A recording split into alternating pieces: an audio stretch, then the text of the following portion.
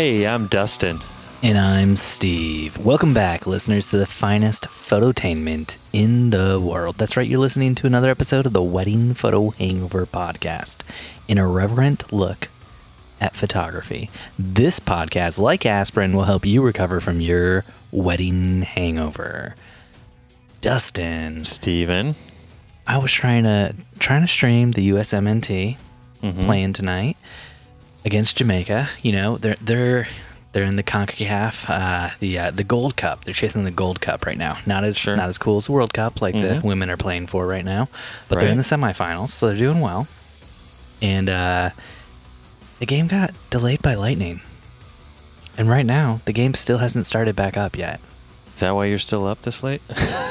The truth is coming out. No, I was working on, Jen and I are going on vacation next week, so, you know, that's why we're recording a second episode this week, right after our last episode, and that's why... I thought it was because I was in Mexico, and you were like, God, I just miss you so much, Dustin. How many episodes can we do in 1 week, just so I have an excuse to talk to you?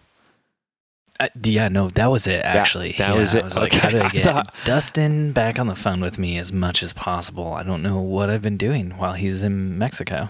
Okay. You can just call me socially, Steve. Steve, you can call me socially. You know, speaking of you being in Mexico, we do have some follow-up, though. From John Syracuse? Because follow-up, trademark John Syracuse.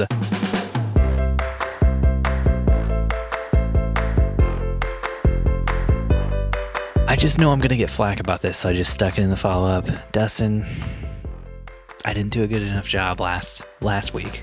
Or yesterday, really. Last week. Let's just asking you about your trip to Mexico and the trials and tribulations you faced on that journey. And I'm sure I'm going to get flack about it from people who say I'm dismissing you. So I just thought, you know, we could just go ahead and, you know, kind of precog assume lots of people. I wanted to know more about what Dustin had to say about Mexico. Why did you cut him off? Mexico was good, other than the fact that Corinne and I got sick.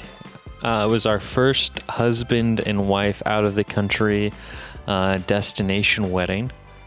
And did you guys like it? Other than getting sick? Like we loved Mexico. We loved shooting portraits of the couple. It was a little bizarre for us because it was structured more like an elopement than it was a wedding. I shouldn't say structured because there was literally no structure other than a 5-minute wedding ceremony that Corinne and I orchestrated. Mm-hmm. So you performed the ceremony? No, the bride's sister performed the ceremony, but no rules down in Mexico, right? That's right. I mean, they had to get married here in America, like otherwise it's not legal, so. Yeah, legally speaking, they got married here. They could do whatever they want in Mexico. Mm-hmm, that is true. But we got some cool shots. It was blistering hot. The couple didn't really think things through in terms of where the sun would be, when they wanted to do their photos. I didn't do a good enough job of kind of like helping aid them in that choice making. Well, and you're further south too, so like the sun is just different down there in Mexico than it is here. Well, there's like no clouds. The entire time we were there, there was never a cloud in the sky. It was the harshest sun I had ever come across. But I mean, we did a sunrise session. So every destination wedding I do, I pitched them the idea of doing either a sunset or a sunrise session a different day than the wedding. And so they agreed to do a sunrise session. Oh, Jesus, take the wheel. Why would they ever agree to do that? Because who's waking up that early at a destination wedding? Like we did it the day before. Drunk every night till like 2 a.m. Yeah. So I 3 told in the morning, them, 4 a.m, who knows? Tone it down the night before, and then we'll do it, Wednesday before the wedding. Tuesday before the wedding. And those are actually some of my favorite photos because obviously the lighting is perfect.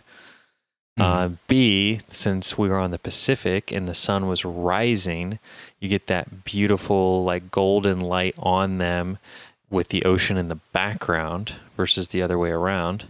So yeah, it was just a beautiful session. They wore white dresses instead of their wedding dresses for the next day.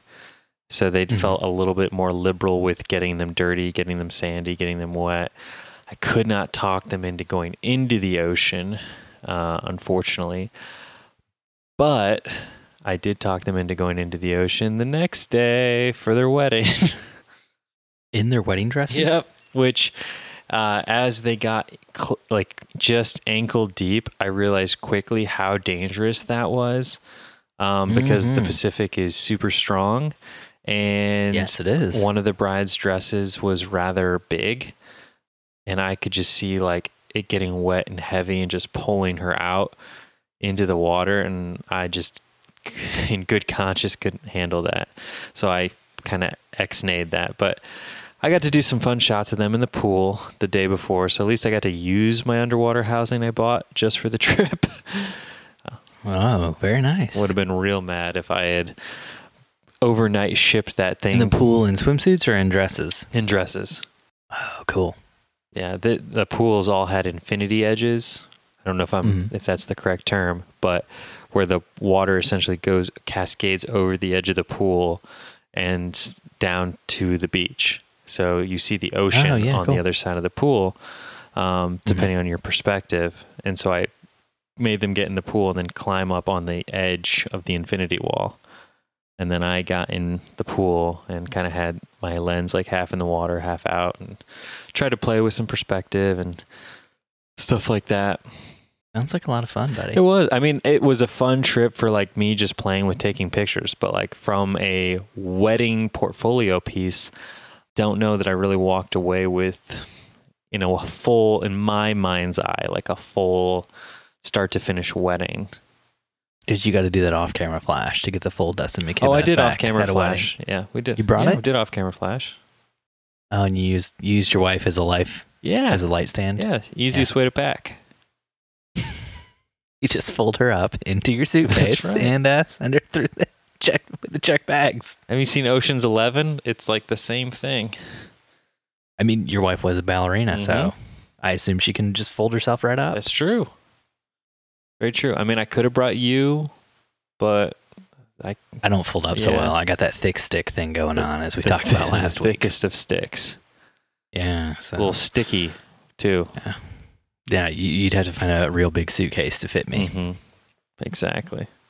But yeah, it was a good time. Thanks for asking, Steve. I'm so glad you asked about my trip to Mexico. So, Dustin, speaking of me asking about things going on in your life, how's the political job stuff going? It's going okay. Haven't really done a whole lot on the video side of things. Been taking a lot of pictures, and they've been doing a heck of a lot of nothing with everything I've been shooting. So it's been great. Yeah, I love getting paid to do nothing. Yeah, that's kind of what it feels like. Or to do work that doesn't get used. That's great too. We had a meeting this week about that, and I kind of just said, hey, I'm just going to start doing stuff because that way I don't want there to be any bitter, hard feelings if this campaign doesn't get won. And you say, well, it's because Dustin didn't do any thing. So this way I can just start producing video content that I want to do with no goal, no clear way that you're going with this video content. You're just producing random stuff that I think would be interesting for people to watch. Just clickbaity. It's good to know that they have somebody at the helm there with the media. Well, it's going to be relevant. It's going to be, how did he word it? Slice of life type stuff. Just sort of Fort Wayne-y. Authentic, yeah. Nice. I love it. So we'll see. We will see. Yeah. Right now, my biggest thing I'm trying to overcome is I'm chafing like a mofo after this wedding today. Dustin, that's disgusting. I didn't want to know that. Just wanted you to know my pains and tribulations. We have more follow-up, though, Dustin. You need to tell everybody about the SEO guy. SEO guy.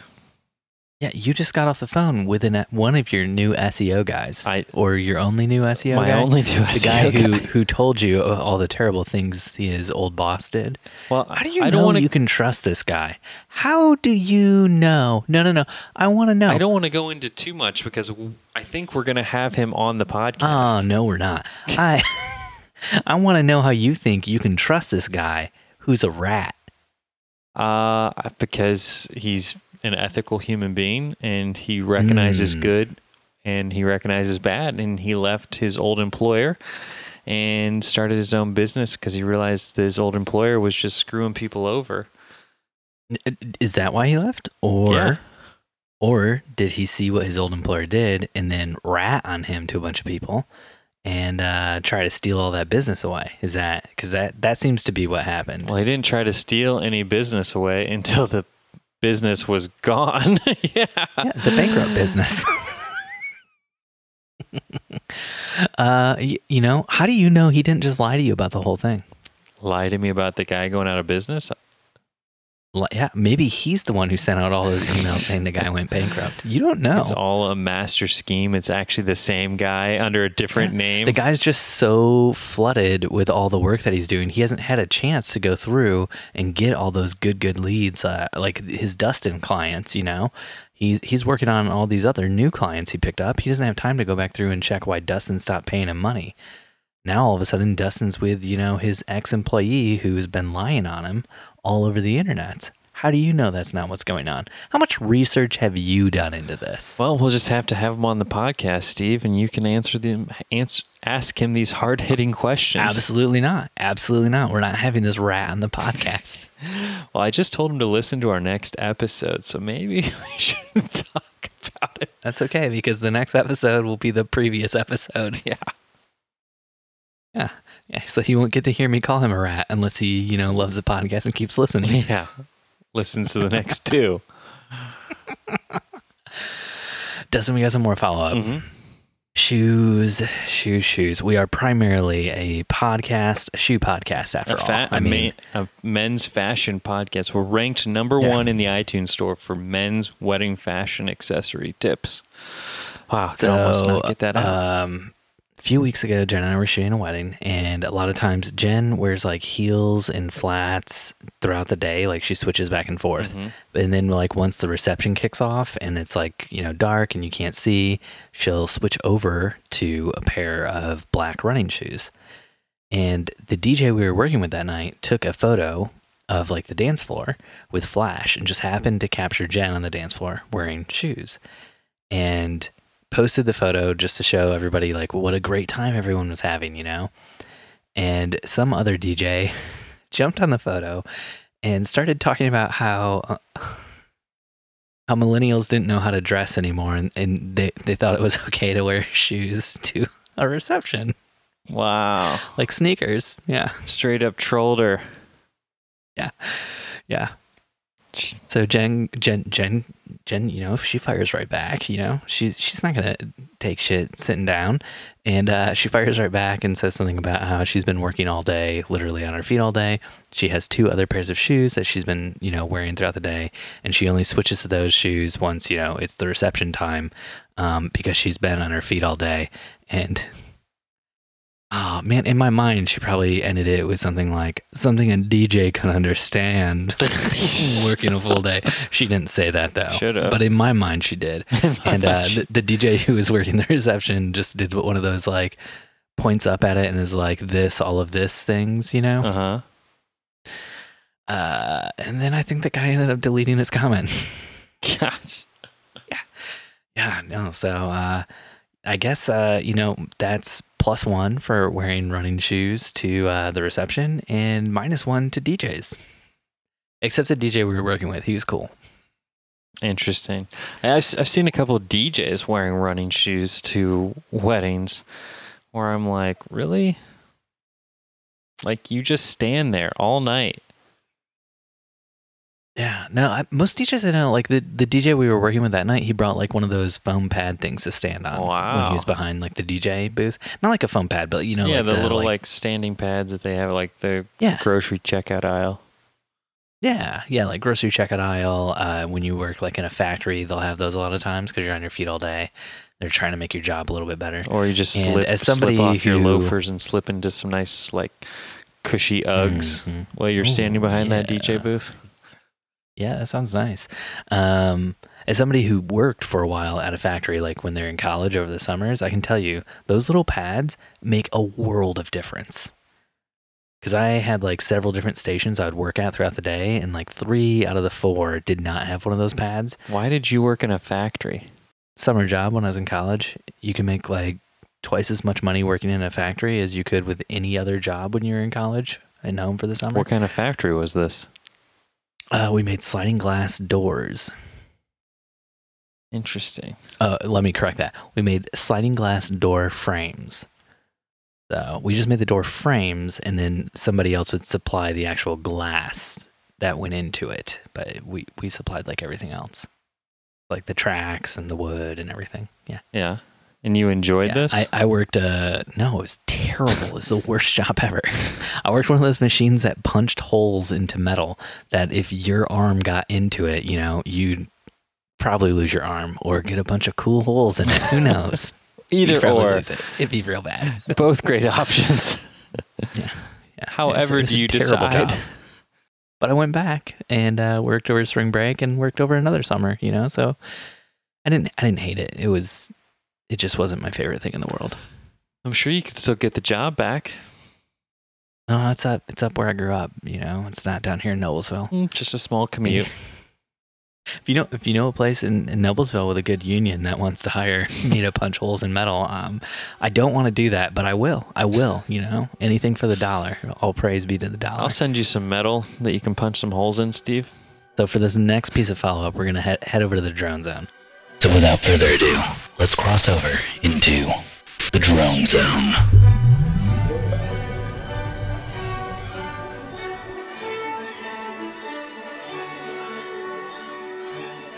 I talked about this with Ulysses the other week, but we forgot to talk about it last week, or, you know, last night on the podcast. So when I was shooting with the DJI Mavic Pro, I ran into a problem, the watercolor effect, where when you're shooting in low light with a DJI Mavic Pro and it tries to sharpen your image for you because you're shooting at like a higher ISO or something, because the lighting's so low and poor, it does like this thing where like everything gets blotchy and weird and gross and it looks like a watercolor painting, you know? Because why wouldn't you want that? I was just wondering. Yeah, why wouldn't you? So like that's why like the photos and videos from the drone stuff from California is so low res, so that you can't, because when it's big you can see it real bad. So I was just wondering, I was curious if you'd ever ran into anything like this. Nope. What sort of problems have you had with drones? I've never had any problems with drones, Steven, except for running them into the occasional tree. So wait, are you saying that I, Steven Van Elk, novice drone user, has run into a problem you've never experienced with a drone before?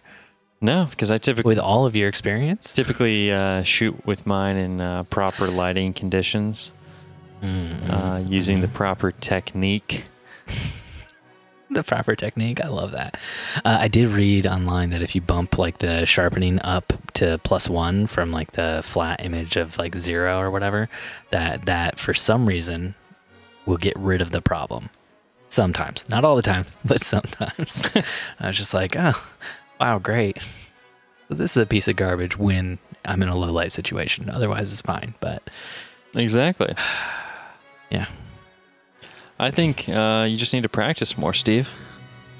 I think you just need to get it out of the box and just practice. Tomorrow night, I'll fly it up into some fireworks and just see what happens. That's what I was thinking about doing. Yeah, flying it into the fireworks. Yeah. I want to see what it feels like to be dodging missiles and having explosions go off all around me. I think it'd be fun. It'd be like a real-life video game. Oh, yeah, it would be. And all the kids would get their bottle rockets out and be like, 100 points to whoever hits that Phantom.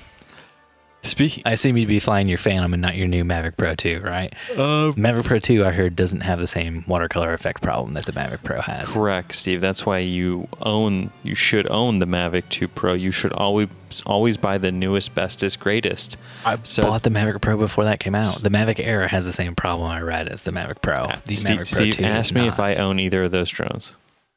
You own neither. Exactly. You're a Phantom boy. When I met you, you're a Phantom boy. You had a Phantom 3, I think, at the time. Now you got a Phantom 4, and now you have a Mavic Pro 2, though, as well. You missed one. I had a Phantom 4 for a little while. Now I still have it. Still on my shelf. I have a Phantom 4 Pro. Hey, you know what?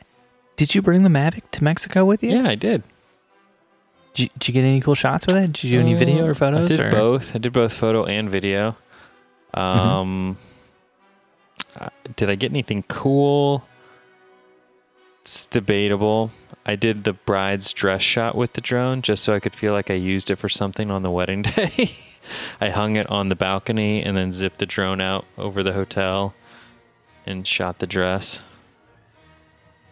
Both of the bride's dresses, or just I one just of them? did one because I thought that would be kind of weird if I did both bride's dresses the same way. If they were like in hotel rooms that were like side by side, now maybe that would have been kind of cool. But they were like in opposite ends of the hotel. So it would have been like doing two separate shots of the same thing. And only one bride had a hotel room that like really had a, view of the ocean. Wow. So when they got their hotel rooms, one was like, I get the good one. You're gonna be in the crappy one. They obviously both shared the one that overlooked the ocean, but the other one got ready in the parents' room. They didn't want to be together that morning until the first look. No, totally understandable. I get that. I get that. Yeah. But yeah, I got some shots. I'll zip the drone out real quick off the balcony. You like flew it up off the balcony, zipped it out, got the shots, flew it back on the balcony, and landed it. No, I zipped it off the balcony, took some shots of the dress, then I zipped it around the resort while I had it up, shot some pictures of the resort, and then I did not trust myself to re-land it on the narrow ass balcony, which was about the width of 2 drones. So I landed it on the main level near the pool and had Corinne waiting down there to scoop it up. Oh my gosh, I knew it. I just knew it from the very get-go. I knew it's going to end with you being like, I sent Corinne down to get it for me. We were playing drone fetch, and I was like, go get it, girl. Go get it. Go get it. Gosh. You have to keep in, you have to keep in mind that I was really sick on this wedding day. Wasn't Corinne also very sick? You said she was very sick too. No, it didn't hit her until probably the evening of the wedding. It hit me the day before the wedding. All right. Dustin, what are you drinking tonight? You drinking anything? I know you had a long day working. You deserve a beer. You deserve a beer for a hardworking man like you. I deserve a beer. However, instead of a beer, I'm drinking a Arby's Jamocha shake.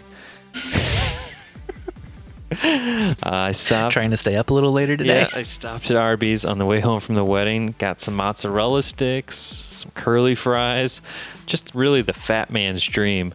That's what I call it when I go up to the drive-thru. I'm going to take the fat man's dream. And dude, how can you eat those Arby's curly fries? They weren't bad. They honestly weren't for me. They were for Corinne. I don't like curly fries. But curly fries I got no beef with. It's the Arby's curly fries that I don't like. I don't mind them. There's just something wrong with them. I can't go through the drive-thru and not get mozzarella sticks there. That's really my cross to bear. Yeah, no, it's a cross we all bear at some point in time in our life. I've borne that cross as well. Yeah. Yeah. But that's what I'm drinking tonight, Steve. A cold, refreshing coffee, chocolate, milk beverage that's just utterly delicious. What might you be drinking this evening, Steven? Dustin, and the raven still is sitting, never flitting, here upon my podcasting desk floor. Damn it, I lost the rhyme. Can't do Poe justice. I'm back on that New Holland Brewing Company, the Poet oatmeal stout, Yeah. Yeah, I gotta finish out the 6-pack. You know how it is. I know how it is. One of my faves as far as like cheaper beers go, Yeah. It's like $9 for a 6-pack. It's not bad. Good. Glad it's doing you justice. The most justice. Got an orange label on it too. You could almost say it's doing me orange justice. Ooh, little OJ justice.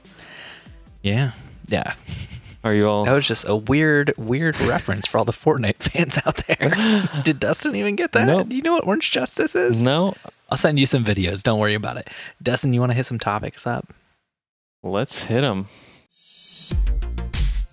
Dustin, our first topic comes to us all the way from Bored Panda. Oh. There is So- an influencer bride trying to do that Kim K thing. You know what I'm talking about? Kim Kardashian, Ulysses Del Toro's old boss? Yeah. Mm-hmm. Yeah, she's out there saying that with her 55,000 followers on Instagram, she thinks she should get free wedding photos. I'm just waiting for the day where we can charge more because we have large followings on Instagram. So when I hit 55K on Instagram, can I start telling Brett, I'm sorry, I have to raise my prices now because I have such a large following. Your photos are going to be so well received by my followers that I just can't take any willy-nilly wedding that comes in the door. Yeah. Can you flip the script like that? I could only hope so. So, get on out there, everybody, and start buying those Instagram followers.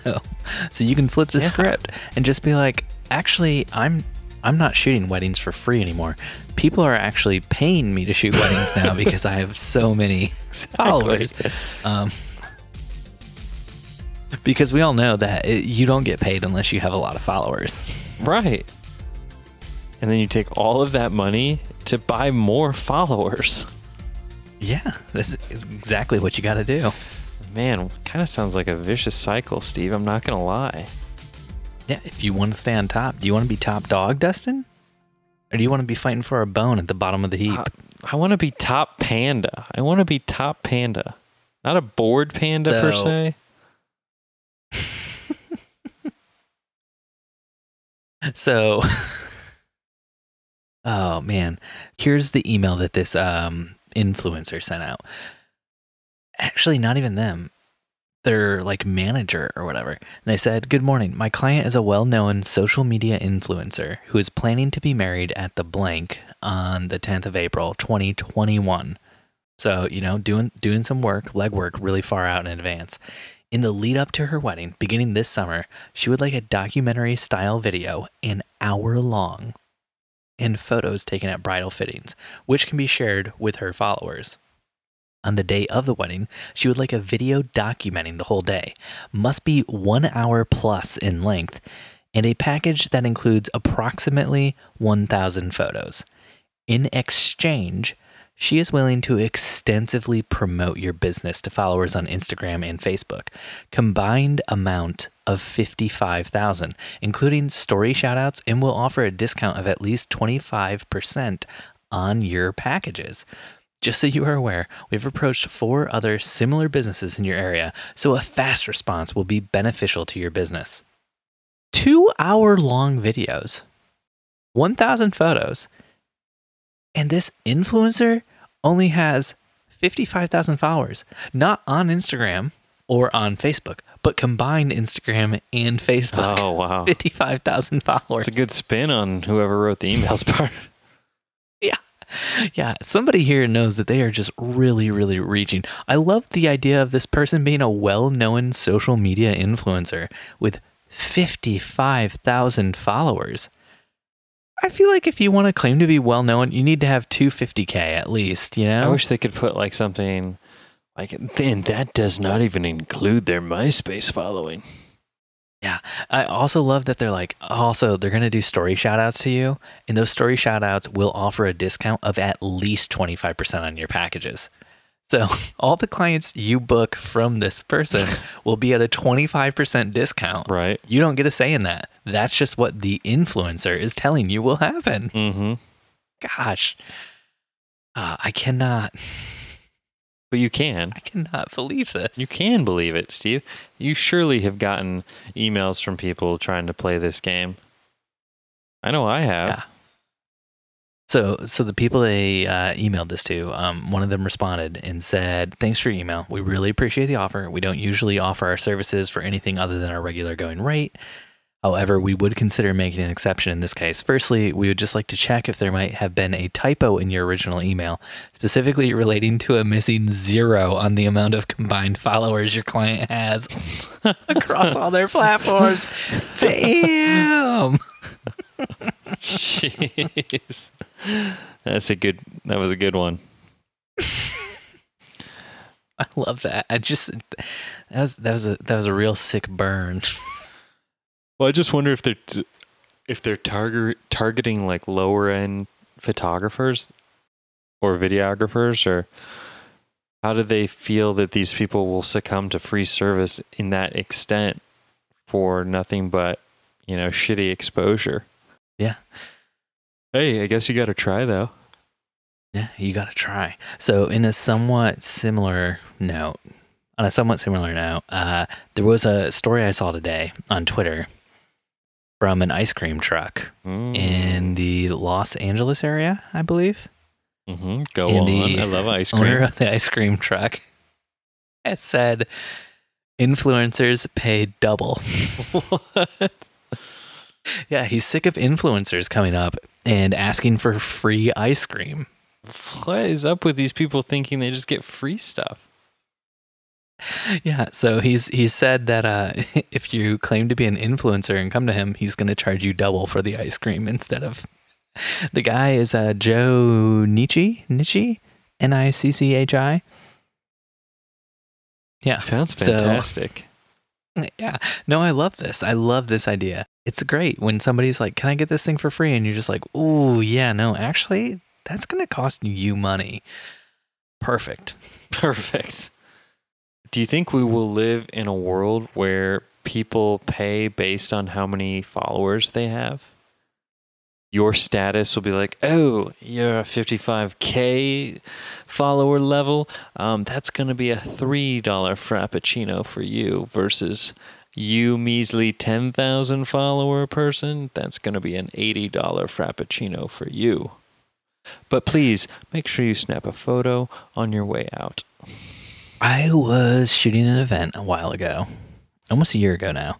And there was a guy there. I was talking to him. I was doing video of the event. He was also doing video. And we started talking. He was doing like for a news thing. And I was actually working for the event, making like a video for them. Mm-hmm. Mm-hmm. Go on. And he asked me if he could grab my Instagram handle because he wanted to follow me to see like what kind of work I did. And I was like, oh yeah, it's just my name, Steven Van Elk. And he, on the spot, pulls his phone out, types it in, and follows me.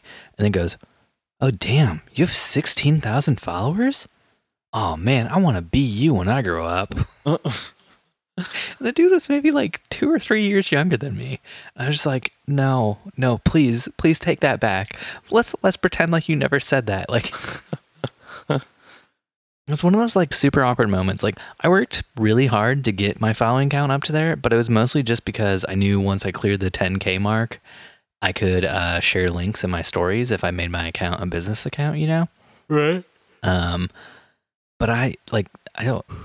Please, if you're listening and you think like, oh man, I want to have a ton of followers. Like, followers on Instagram and other places don't matter. As Joe Nicci said in his thing, when somebody he's I gotta read this to you. What he said. So somebody said to him that somebody came up to him and said, man, this line is crazy. I'm surprised you guys only have 5,000 followers. And Joe Nicci, the guy who runs the ice cream truck, looked back at him and says, why does it matter what that number says? I have a line down the street, paying customers. And I feel like as working professionals, that's the thing we got to go for. We got to go for real clients and not just followers. And I don't know, man. It made me kind of want to delete my account when that guy said that thing about wishing he could be me when he grows up, because I had 16,000 followers, which is like none. Steve, that's a lot of people who really want to see your stuff. That's a lot of bots, I'm sure, is what it really is. Eva needed to start somewhere. Yeah, she did. And when I post a photo and it gets like 50 likes, I know that it's a lot of bots that follow me. Sorry that I don't like your stuff more often, okay? Yeah, damn it, Dustin. Why don't you like more of my stuff? This whole conversation was just a passive-aggressive way for you to get to me and ask why the frick I don't like more of your posts. Now, you want to know why? Because people I don't get on podcast Instagram. Know I will just get aggressive with you. And I'll actually say it if I feel it. I don't get on Instagram or social media for that matter. So, Dustin, So- can I tell you a story about something that happened to Jen? Well, yeah, to Jen, not really to me. Sure, Steve. Do share. Well, it happened to both of us. So, we got a wedding coming up, 3 days away. And we received an email from the wedding planner for this wedding Mm-hmm. with a updated timeline Okay. Go on. or updated itinerary. And the itinerary showed us showing up 2 hours before the time that we had discussed showing up with the client. Okay. But you do like the whole unlimited hours, right? This client actually did do unlimited hours. That is correct. Mm-hmm. So Jen saw this and was like, I'm sorry, but you don't just add time onto like when we show up. Like that's something we, talk to the client about and work out, not 3 days before the wedding, unless like something changed with the client and they wanted to talk to us. But you don't just send us an itinerary that has an updated change, right? So Jen contacted the bride to talk to her about this because up till now she'd always been in contact with the bride. Right. And the bride said she didn't know that the time had changed for our arrival. I mean, why did it change? Was there anything else that changed that influenced your arrival time change? They changed their coverage up. They were on like a thing where they only got like a set amount of time for their coverage, Yeah. and they changed it to unlimited. And I guess when the wedding planner saw we were unlimited, she just changed it to say we'd show up at the very beginning of hair and makeup, as opposed to like at the end of hair and makeup when we typically show up. So Gotcha. yeah. So Jen talked to the bride and the bride was like, no, I thought you were still showing up at the time we discussed. So then Jen had to email the wedding planner and just be like, hey, just wanted to let you know, I talked with the bride and we're going to stick with the time we originally planned on showing up, basically. That's not verbatim exactly what she said. I'm afraid she's going to listen to this in the future. But feel free to snap some photos. Feel free to take your iPhone out and snap some photos of a bunch of girls who don't have their hair or makeup done yet. That would be great. Yeah. Exactly. I'm sure they're all going to love that. Precisely. Steve, I'm so glad you're on the same page for this one. Yeah.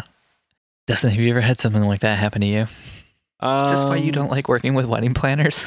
We don't have wedding planners, so I can't say. We have only one wedding venue in town that sort of dictates all the planning. And so whenever that's the case, it just has become easier for me if I just kind of, let them know how many hours we're booked for, and then they kind of work the timeline around that based upon that. So they don't ever try and like stress the bride out and be like, well, I think you should add more time on for your photographer, which would be handy. But it's not something, they're all about, which is fine. So we just, instead of trying to make the timeline for the brides, we just contact the venue and just say, hey, can you send over the timeline for the day? But everybody else, we do the timelines for them. So there's no planner ever involved for us. I typically love having a planner involved. This is like the only weird thing that's ever popped up for us. I shouldn't say that. There's probably been other weird things that Jen just hasn't clued me into. Let's be honest. There you go. She runs the show. So the other day, Dustin and I was shooting an engagement shoot with a young couple in By yourself? Muncie, Indiana. By yourself? Yeah, of course. Wow. Yeah, just me and the couple. And my clients were just kind of talking to me while I'm shooting. Mm-hmm. And I was like, hey, do you guys want to do like some kissing shots or whatever? And they're like, yeah, we just got one question.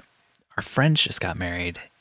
And their photographer told them that when they kiss for the first time at their wedding, the big kiss at the ceremony, they have to hold the kiss for 4 seconds. Accurate. For 4 seconds. Who was the photographer? I don't know. Names. I didn't ask. Yeah. So how long do you inform your clients that they have to hold a kiss? No. We tell them don't hold the kiss, but use the tongue. Definitely use the tongue. Yeah, I mean, my thoughts are if your clothes are still on at the end of the first kiss, you did it wrong. You know, your guests, they bought you gifts. They came, you know, bearing gifts. They came for the show. Yeah, yeah. Those gifts cost a lot of money. They paid for a show, so you need to perform. And that's the place where we're at these days. Unless you're a social influencer, you know, you gotta put on a show. Exactly. Yeah. That's why I only tell my brides and grooms and that, you know, when they go to buy like their tux, their wedding dresses, all that kind of stuff, everything needs to be rip-offable. Precisely. Or edible for that matter. Oh, definitely. Edible banana hammocks underneath the tux. Yeah. Or the dress, whatever you're into. I mean, yeah, I guess. Yeah. Whatever you're into. Yeah. I'm there for it. I'm here for it. You know what I'm talking about. Steven. I don't know. Who says 4 seconds? I don't know.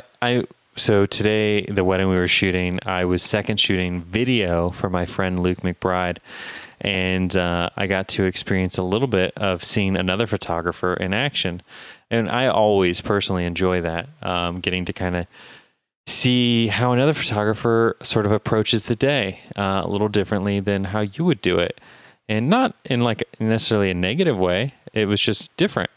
And I like to, I picked up several little, things that I might kind of work into what I do that I thought were really neat and really unique. Mm-hmm. But one thing she says to her clients, the first thing when you're starting portraits is as they're doing a walking shot away from the camera, is she yells real loud, say the first dirty word that comes to your mind at each other. Oh yeah. What did it say? You can never hear what they say because you're so far from them. But yeah, it was just, they both just start cracking up laughing, and you just evoke like more naturalistic like expressions and reactions from the couple. I just thought that was a good sort of setup line. Mm-hmm. Now, if your couple's super religious and a little stick up their butt ish, like Thick Stick Steve, it might be a little bit more challenging for that scenario. Yeah. She also carried a Bluetooth speaker attached to her camera bag, like her shoulder bag, mm-hmm. And would play different music based on the different types of photos she was trying to get. Oh my gosh. You guys were shooting video during this? I would have murdered her. I would have straight murdered her. We don't use any of the audio during portrait time. I don't care. What if you wanted to use audio? I would have straight murdered her. You know that we don't. No. We need to clear this up because you obviously don't even know how licensing works. You have to pay money if you record a song, not just if you use the recording of a song in a video that you're editing. If you record a song, technically you are supposed to pay a licensing fee. Oh, there you yeah. Go. Mike's off. Yeah. I'm sure they were off. Yeah. So, newsflash for all the photographers out here. Do not play Bluetooth music during a photo shoot when a videographer is present. Don't even hum music. Don't even think about it. Don't even think about it. Jiminy Christmas. I can't believe this. Don't even fart to a tune of a jingle. But I thought it was cool. It really helped me get in the mood. She played really upbeat music during the bridal party stuff. And then she played a little bit more like folksy. Yeah, because that's what everybody wants. They want their videographer who's supposed to be getting this like super stable, super awesome video to be jamming out and bebopping the whole time, bouncing up and down, putting their hands up on the hip. When you dip, I dip, we dip. I mean, Steve, you know me. How else do I shoot? You do a lot of dipping. A lot of dipping. We dip and dip and dip. Yeah. Yeah, last time I shot with you, your hand was on my hip the entire time, and we were dipping together the entire time. And I was like, Dustin, don't you want me to get these shots from like a little bit different angle? And you were like, no, Steve, no. You whispered it like right into my ear, and it's kind of like, no, Steve, I don't need you to get any different shots. This is perfect right here. Now dip. See? And everything turned out okay. Yeah. I haven't worked for you again since, though. You're really taking that to heart. Dustin, I got a big question for you, though, today. You were shooting with a Blackmagic Pocket Cinema Camera 4K. What's that like? Because you typically shoot with Sony and Nikon. You don't have a lot of experience with Blackmagic. I think I did okay. It was definitely a unique experience. It was very different. If I had to make one change to the camera, I would add a swivel screen or like a tilt screen like I'm used to with the Sonys, because I didn't bring my small HD monitor.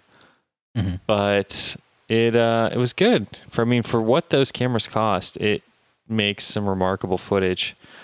Yeah, the Blackmagic Pocket Cinema Camera 4K is only like a $1,200 right now, or $1,300. $1,200. Yeah, you get them between $1,200 and $1,300. But by the time you add, like, Luke had a small rig cage around it, and like all these attachments and V-mount battery adapter. So I mean, by the time you add all this stuff on, it ends up being like, same price as a Sony. Yeah. But it's definitely, I could see if you were a seasoned videographer and you had never shot with a DSLR, this camera would make way more sense for you than a DSLR.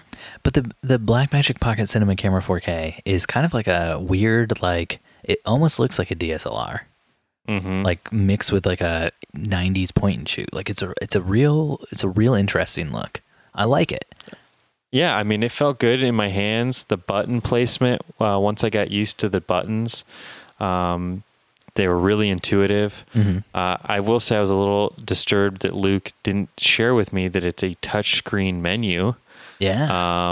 So that would have been really time-saving had I known that. So I wasn't using the one dial on the entire camera to navigate everything. They've been touchscreen almost since the very first one came out, back. Well, like I've never shot with a Blackmagic. So when Blackmagic came on the scene, they made like a huge splash because it was like, hey, here's our Blackmagic cinema camera. It shoots, I think at the time it shot like 2K, the very first one that came out, and it cost, $5,000 or something like that. And it was like the next best camera you could get that shot like, raw footage, cinema quality sort of stuff at the time was like a Red camera, which is already like the Red camera was like so much cheaper than like your traditional like Sony cameras and stuff. Like the Red camera is $30,000 or something like that. And like getting a Sony camera that would have been like comparable to the Red at the time was like $100,000. So like Red had already like cut the legs out of like the entire like game and caused everybody to start lowering prices. Then Blackmagic came along and was like, no, we can take it down like a few more steps, Right. So I read a lot about them back in the day just because I was so impressed by this company.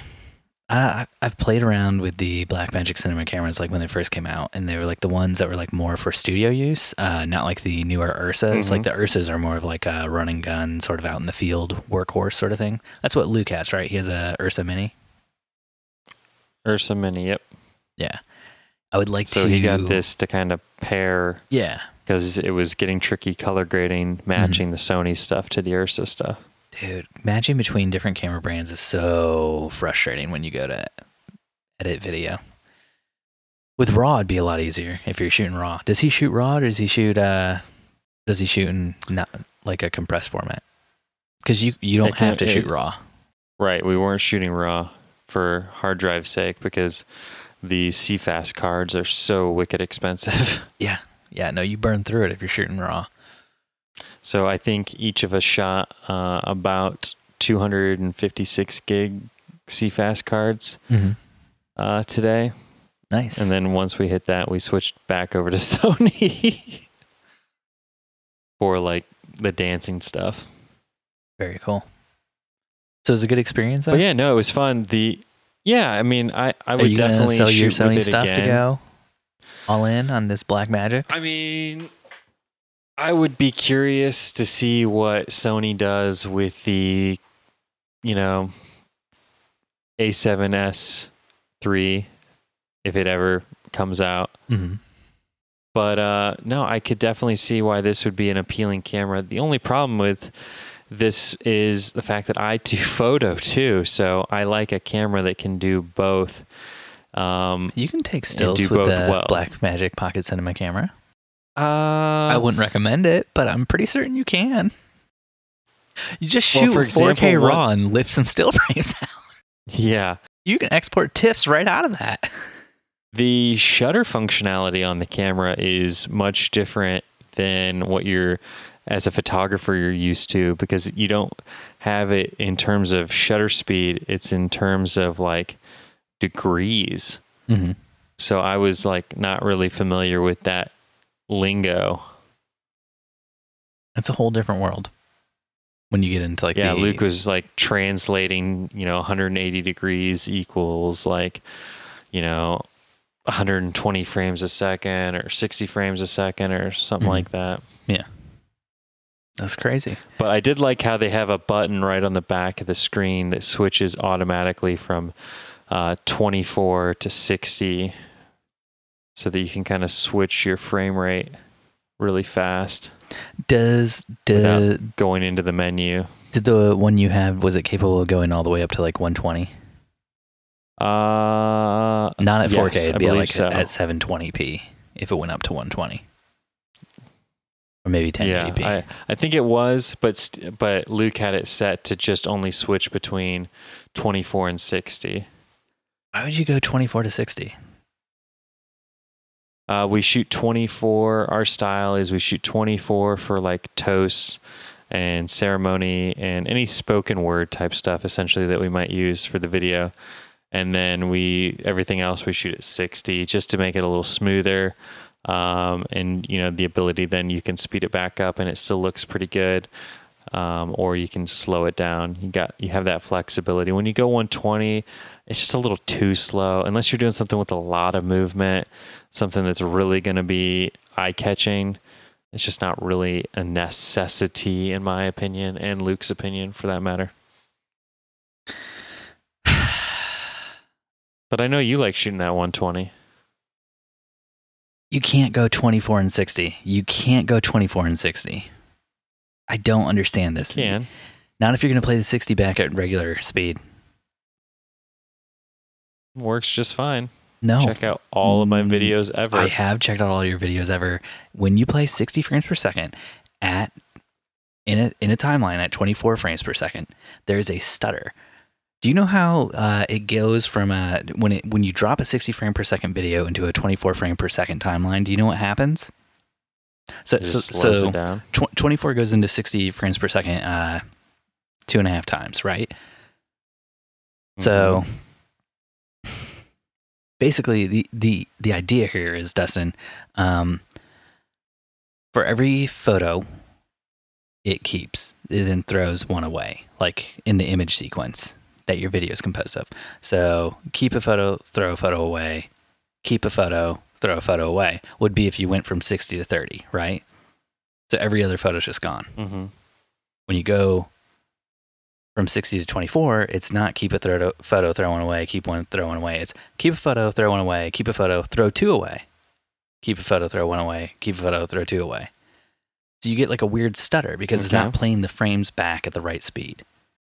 And so, I mean, it'll look a little bit smoother than if you go from like 30 to 24, but it's still not quite smooth. It still has like a little jitter, like stutter to it. But if you go from 120 to 24, then on playback, it's 24 goes into 120, 5 times. So you just keep one out of every 5 photos. Done. But it looked fine. Looks fine to me. Of course it looks fine to you. Of course it does. I don't know. I don't know how to communicate. I don't know how to get you to rap. I don't know why you're working with someone who's spending all this money on Blackmagic stuff and doesn't understand basics of like frame rates and how their freaking timeline works when they go to edit. He's spending all this money getting these ridiculously expensive, comparatively, toys and gears and mabobbers for his videos, and then just doesn't even understand I'm pretty sure on the Blackmagic, when you're shooting at 60, it's shooting it on as if it's a 24. Like it's already slowing it down in camera. That doesn't make any sense at all. Doesn't make any sense at all. Well, when we were playing back the footage on the camera, it was already in slow-mo. Okay. So it's playing it back in slow motion. It's not playing it back as... Okay, I got it. That makes sense. One more thing before we go on to questions and answers. So I was going through Facebook today, and I saw somebody saying that they were trying to do their very first stranger session ever. They've been seeing it all over. And so they advertise for it. They've had a ton of women enter to be a part of this stranger session, but they can't find any men to do it. So, Dustin, I got to ask you. What is a stranger session? What the f*** is a stranger session?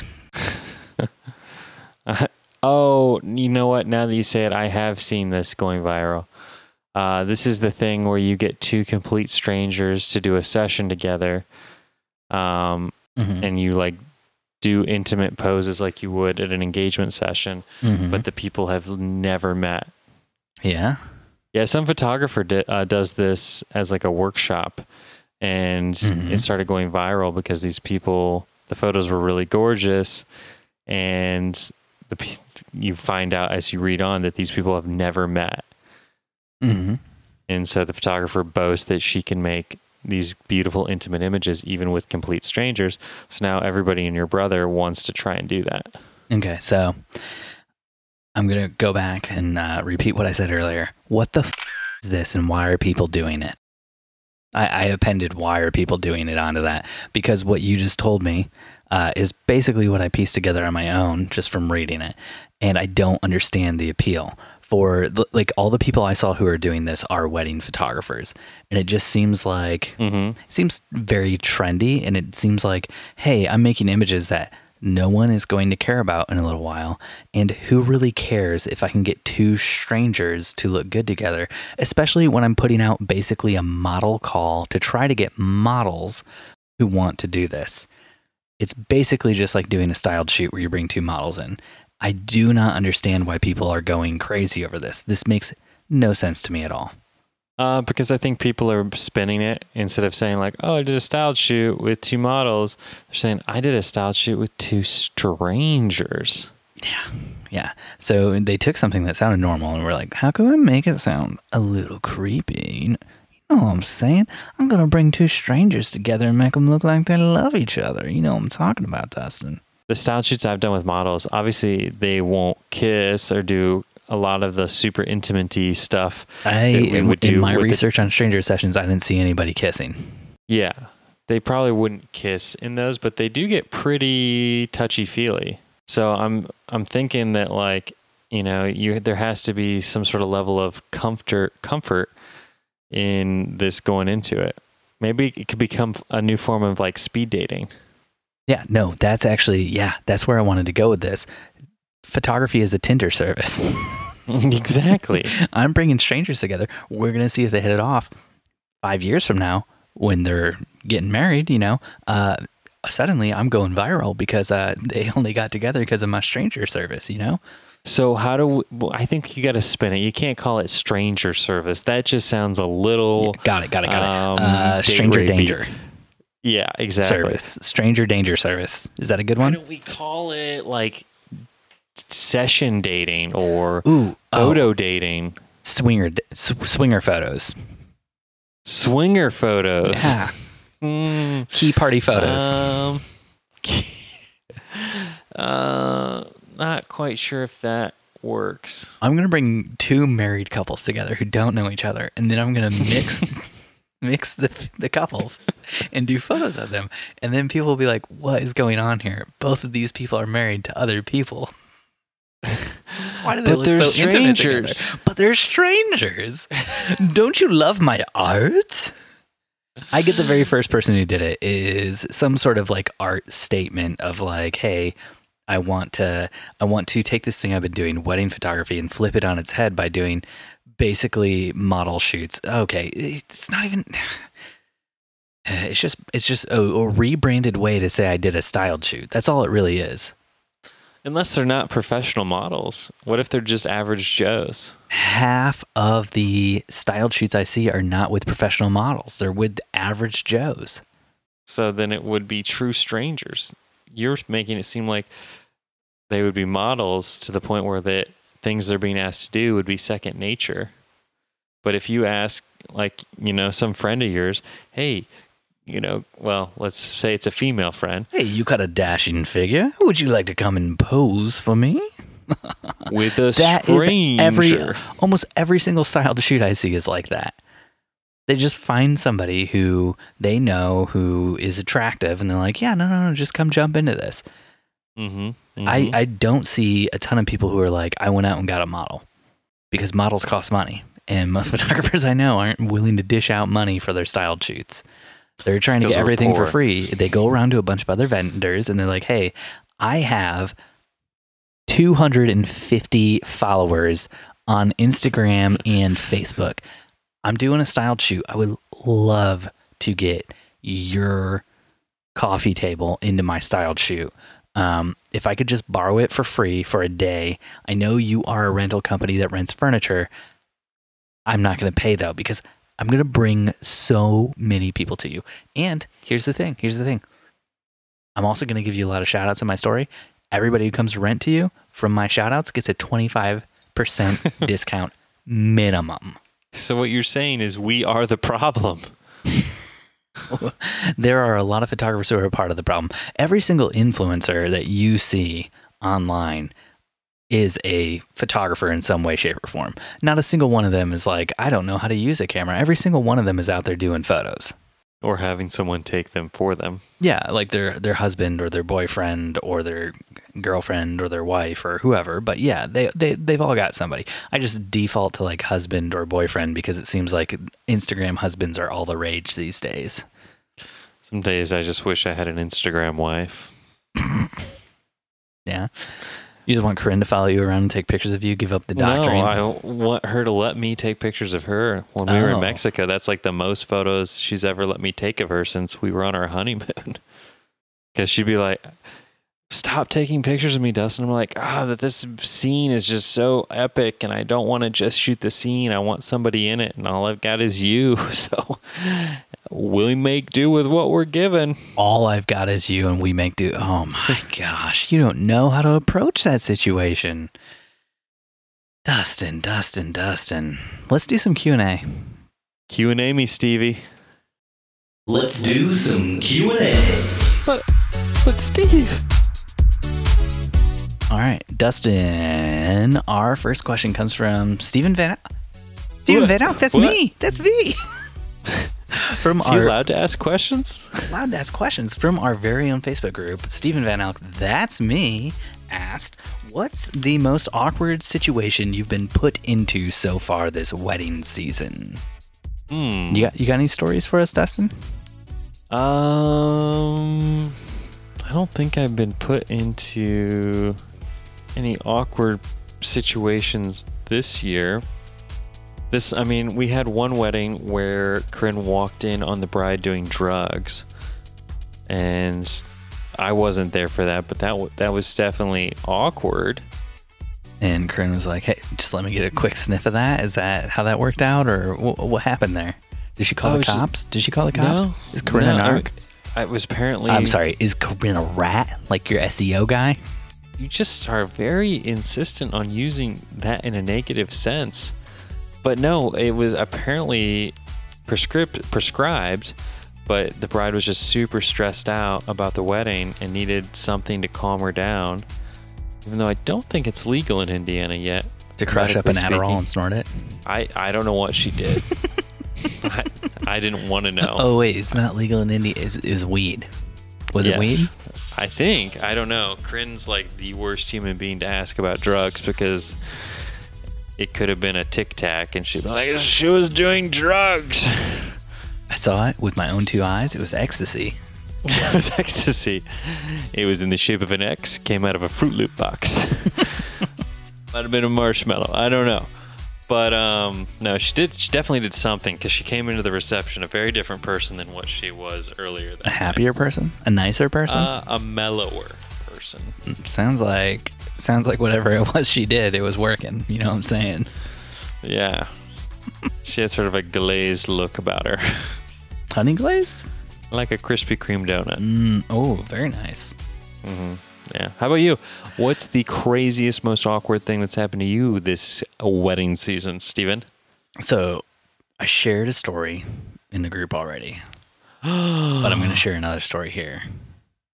The Dustin, real story. Recently, at a wedding I was shooting, went in, shot the bride, shot the bridesmaids getting ready. It was all good Killed times, them. right? You killed them. Yeah. Every single one. Just, no, jeez.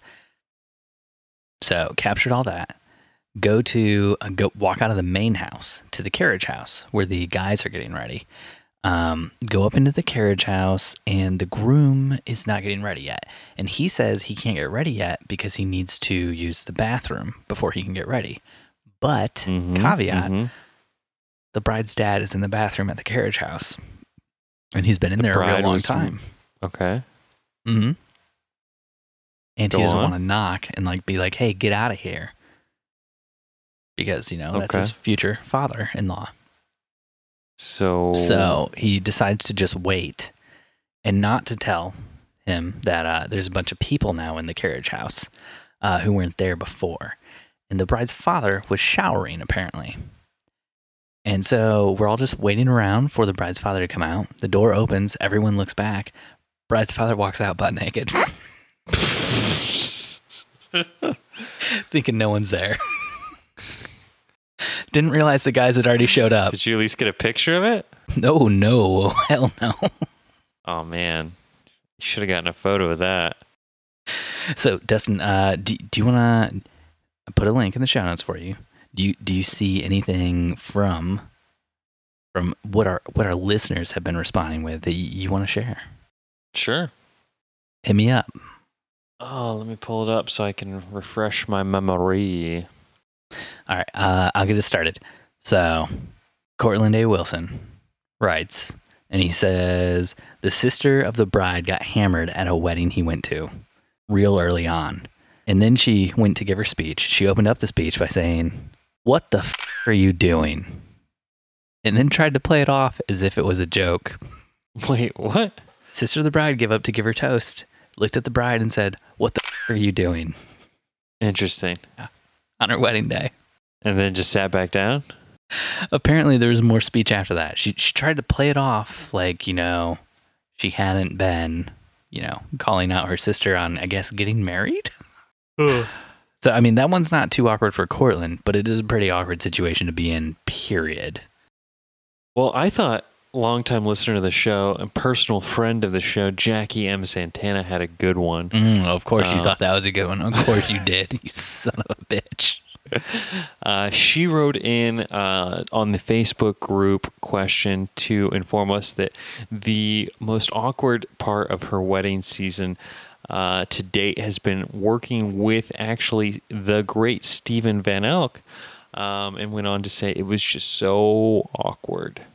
Yeah, Jackie said it was like the worst time of her life. She just spent all of her time wondering what the hell Steve was talking about, what he was doing. It was just a terrible time. That's, just one person's opinion of what happened that day, I feel like. But Rebecca Elliott did mention in her comment, yeah, I don't know if we can say this on the podcast, but we're going to for you, Rebecca. And then Steve might cut it out.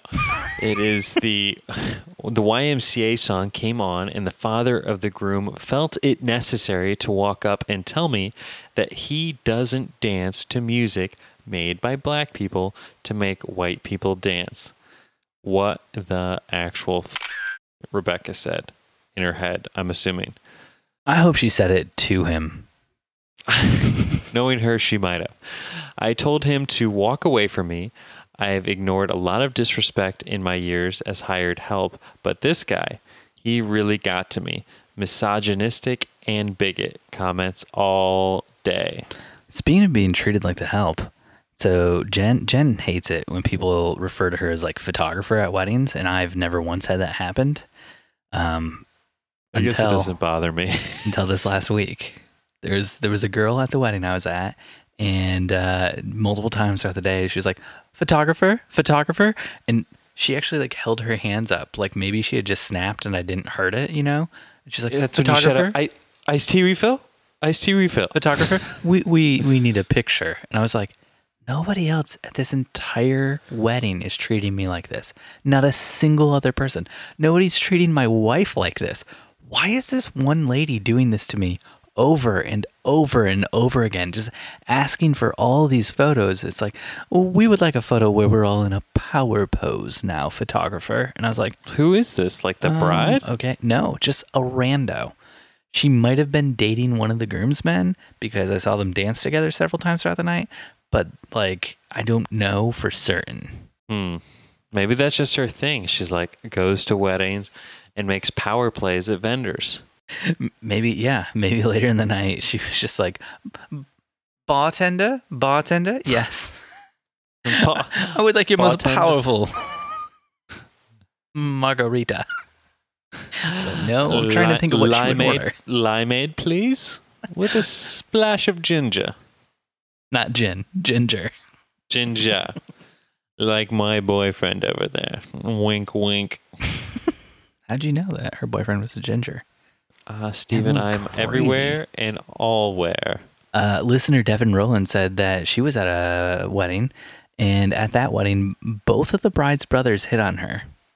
That's so weird, Devin. I had that happen at a wedding too. Both the bride's brothers hit on me too. And this is actually a kind of a follow-up because if you remember, we did a question from Devin last week or the week before where she asked the question of if anybody had ever had somebody request a photo of them at a wedding. And it was that wedding because she said the bride's brother requested to get a photo with her, you know? Yeah. So, yeah.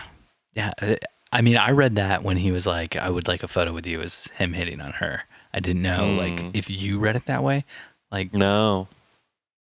Some people just want photos with me, Steve. I can't control this. it's your celebrity status. That's right. You have 25,000 followers. You're very well known in this area. In Please, these- somebody give Dustin a free thing right now. Why is nobody giving Dustin free stuff? Someone throw that man a french fry. Key to the city. Something. Somebody bring him a Jamocha shake right now and mozzarella sticks from Arby's. Bring him the mozzarella sticks. He needs the thick mozzarella sticks. Don't fucking forget the marinara sauce. Oh man, yeah, no. Well, what would you even be eating if there wasn't any marinara sauce with that? Hey, talk to my wife. There's a bunch more stories people shared in the Facebook group. There's a few from me in there as well. If you want to read more about it, I'll drop a link so you guys can just follow the permalink down in the show notes, okay? But Dustin, let's move on. Let's do another question. Sure. You got one? You got one for me? Hit me up. Jess from a random Facebook group asked the following quick question. And I know it's similar to something that's been asked before. But if an image is 98% someone else's work, is it morally right to use it in a photography contest? I don't mean composites where you tediously edit everything to suit your idea. I mean drag and drop photo templates. For example, there are a ton of newborn photo templates online and for sale on Etsy, as you can see here. All you do is pop a baby's face and voila. I've seen a few of these in contests already. And honestly, I'm just curious as to everyone's thoughts. I swear I'm not trying to trash anyone's work or images. It just seems to be a worthy topic considering this is, in fact, a competition based on our photography. Would you pull this out of a baby photo contest group? I think it might have been pulled out of Shoot and Share in the Shoot and Share contest. Gotcha. Yeah. It's an old one because I don't write from the Facebook groups anymore. Now I write from a random Facebook group. So it's a very old one. Well, this wasn't a random Facebook group. Yeah. This was a targeted, very specific Facebook group attack. I'm attacking this Facebook group. This is Baby Tognonymous group. Baby Tognonymous. My rhymes are bottomless. Baby Tognonymous. Popping off the top of this esophagus. Yes. Yeah. I mean, if you click the pic, like it's your pic to click, right? So I mean, I don't really get like if I go to Chicago and I see the bean and I take a picture of the bean, that's my picture, right? Yeah. It's No, your bean. you're You take that wrong. bean home. The artist has specifically petitioned multiple times to try to make it so you can't take photos with the bean in it. If you take professional Really? photos with the bean in it, he can sue you. He's a terrible Wow. person. It's his Why artwork. the hell did he put it somewhere so recognizable? Why? He also hates that people call it the bean. That's supposed to be like cloud something. I don't know. I just remember the first time we went to Chicago, Corinne and I, and it was when I was getting ready to move there. And I said, here are some of the things we're going to do, the touristy things, while we're there, and we're going to go visit the Bean. And Corinne's like, oh my gosh, that sounds fantastic. And, showed her pictures of it and whatnot. And she thought for the longest time that the Bean was a coffee shop.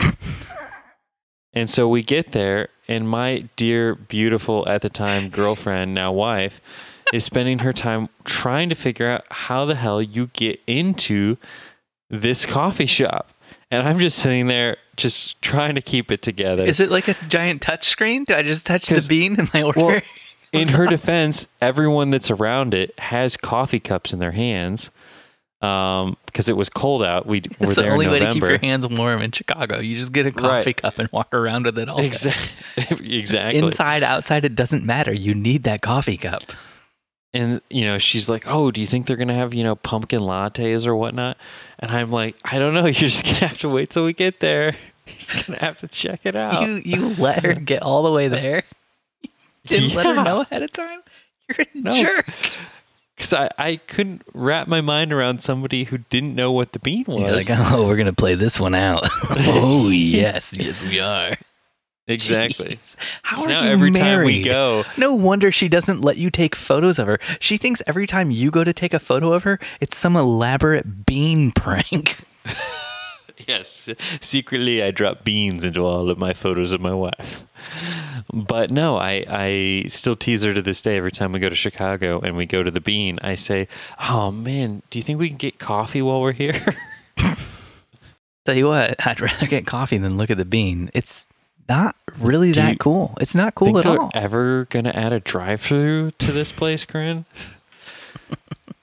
It's literally standing room only here. So if you take a picture of the Brooklyn Bridge, Dumbo, can you even say you took that picture? Like, is that picture even yours? Is that your work? Yes. Yeah, I don't get where Jess is coming from. I guess if it's like you literally, let's say you go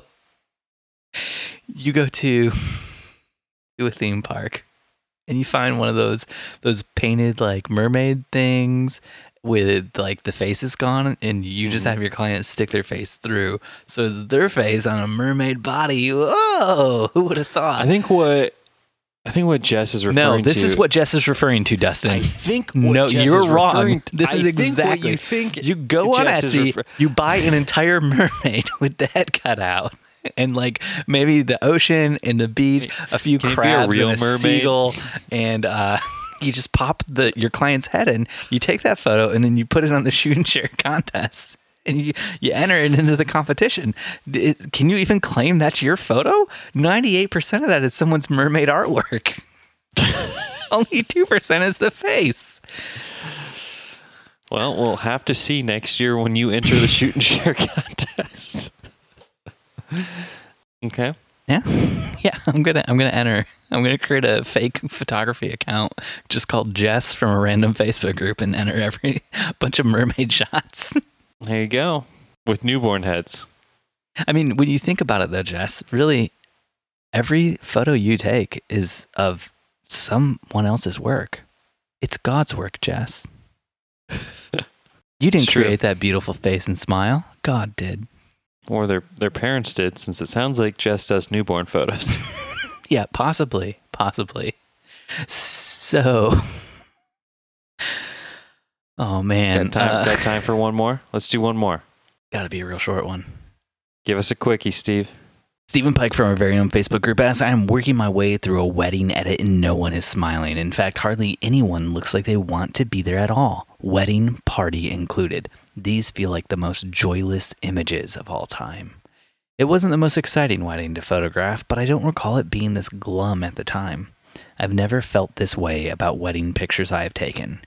Anyone else ever had this situation? Could just be because you were the photographer, Captain Pike. Oh, damn. Burn on Captain Pike. Can't even defend himself, Dustin. Come on. Be nice. No, I don't think that I've ever had a wedding party just be genuinely unhappy. Now, I will say, as the summer is hitting record highs as far as heat and humidity goes here in Indiana, I am feeling the pull from my bridal parties where they don't want to be outside any longer than possible. And I'm trying to use that to my advantage in getting them to cooperate so I can get things done faster, so that I'm not chafing any more than I have to. But yeah, I don't think I've ever had... We did have one groomsman one time a few years ago where my wife took his beer away during group portraits, and he refused to smile the rest of photo time. I mean, because she took his beer away. That was a dig at his SO, not a dig at you, though. Oh, man. And you knew that was going on at the time. I want to put this out there, Captain Pike. Do you think maybe you got yourself into a say cheese and die situation? You know what I'm talking about? Say cheese and die? Yeah, a little bit of Goosebumps action going on there, Captain Pike. Maybe your photo wasn't actually photographing what was going on. Maybe it was photographing those people's innermost desires, or the way they would die, like in the Say Cheese and Die Goosebumps story. Can I recommend Goosebumps Say Cheese and Die to you, Dustin? I read Goosebumps as a child, Steve, and I don't remember any of them. So I got to tell you, as photographers, we can choose to caption the actual emotions that are present on the day. Or we can choose to do a bunch of fake shit and just tell people to smile all the time. So which would you rather do? Do you want to give people this fake, inauthentic feeling that, everybody was happy at their wedding? Or would you rather caption those real, raw, glum, dour, sour emotions that, were actually present? Everybody kind of hated being there for the wedding, and you were just capturing their hate. Isn't that what you want to do? Don't you want to be authentic? What's going to get more likes on your Instagram that'll get you more followers so you can claim to be an influencer and start getting stuff for free? You know what I'm saying? Oh, I know what you're saying, Steve. You're saying that thanks for listening to another episode of the Wedding Photo Hangover podcast with Dustin and Steve. If you want to help us out, jump on iTunes or Stitcher and leave us a 5-star review. If you want to connect, you can find us on Facebook and Instagram at Wedding Photo Hangover or on Twitter at WedPicHangover. Dustin, my man, McKibben, is on Instagram at Dustin_McKibben, and Steven is at Steven Van Elk. If you want to get involved with the awesome community of listeners, join the Wedding Hangover Facebook group. But if you really want to warm our hearts, head on over to Steve and Dustin Save the World, where you can sign up to support this podcast for as little as $1 a month. It's extremely helpful to us and to the making of this podcast. Thanks for listening, and we'll see you next time your head is pounding, your limbs feel like dead weight, and your entire being aches for the sweet embrace of death. That's right, next Sunday after you shoot another wedding. Or if you sign up for the Patreon at the $5 amount, you can see us immediately after this on an episode of Steve and Dustin Save the World. .com. .com. Right? Right? So have you gotten into anything new since our last podcast yesterday? Oh, started watching a new show called Billions. Is it Brewster's Millions, where you have to give all the money away? So you haven't heard of it? You're not seen it? No, I have not. It's the guy from Homeland, the redheaded fella. Mm-hmm. Yeah, no. No, don't know who that is. I don't watch Homeland. Okay. The show Life? I'm not familiar. I don't watch That one either. Was it Life on Mars, maybe? No, it's just called Life. On Mars? No. Or was it on Earth? Where did it take place? On Mars or on Earth? California. But no, Billions is about a hedge fund, and it's sort of like this cat and mouse game between a hedge fund and a prosecutor, district attorney, something like that. And he's hell-bent on taking down the hedge fund, and the hedge fund is hell-bent in taking him down. Oh, so they're all about taking each other down in town. Yeah, but it's sort of like how they use certain avenues to get it done. It's very fascinating. If you don't know a lot about how hedge funds operate, which I didn't until I started watching the show. I'm going to clue you in on something here now, Dustin. You still don't know. You still don't know. Now you just have the false impression that you think you know, but you really don't know. No, I won't pretend that they really clue you won't leave the show pretending like I could go work at a hedge fund, or I could go to a bar and have a conversation with a hedge fund manager and know what the hell I'm talking about. That's not true at all. But yeah, it's very entertaining. It's sort of like a House of Cards meets the stock market. Those all sound like things I'm interested in. Yeah, except not at all. I don't like shows about bad people. I like shows about good people. Do you watch any shows about good people? The Bachelorette? Does that one count? No, that's the worst people. Gosh, Jen was watching that the other day. Hey, no spoilers. They were doing an episode, and it was all like, this couple's naked bungee jumping in Latvia. And like I saw that the one. Latvian couple that was naked bungee jumping gets off the bungee jump. They come up, and there's like the bachelorette and the guy who's trying to win her over. And like they're talking to this naked couple, and the guy's like, yeah, in Latvia, we all like, you know, if you go bungee jump with your partner, you always do it naked. And I'm just sitting there like, no, this is not a thing that actually happens. This is some dumb thing the producers made up because they thought it'd make great television. But the guy who was doing the naked bungee jumping looks at the Latvian guy and goes, cold out, isn't it? And I was like, dude, you've been in this country for how long? And like, this is what you want to do with your time? You're on international television right now. And what you want to do with your time is making fun of somebody else based on the size of their penis, which no one else can see because they're not going to show that on the actual show, you know? Right. And I was just like, this is, it made me hate that person so much. And then, you know, I also already hated the producers for setting the whole situation up, for probably egging them on, doing all these terrible things. You really got into this episode, Steve. No, it was literally, that was the only thing I saw, and I walked away and went upstairs and, you know, worked on some stuff. Worked on your anger issues? Yeah. Just throwing a rubber ball against the wall for like 3 hours, you know? Had to get all my anger out. Sounds like it. Yeah. I've got so much anger. That's why if people come and listen to the podcast and they're like, Dustin's a nice one. Steve's very, very angry. He's all the time. Very angry. We don't know why he's so angry, but he has a lot of passionate feelings and emotions about a lot of things. There was once a thick stick shoved up Steven Van Elk's ass, and it has yet to be removed. Dustin, it's late. We got to call it. Have a good night, bud. Night. Bye. Bye.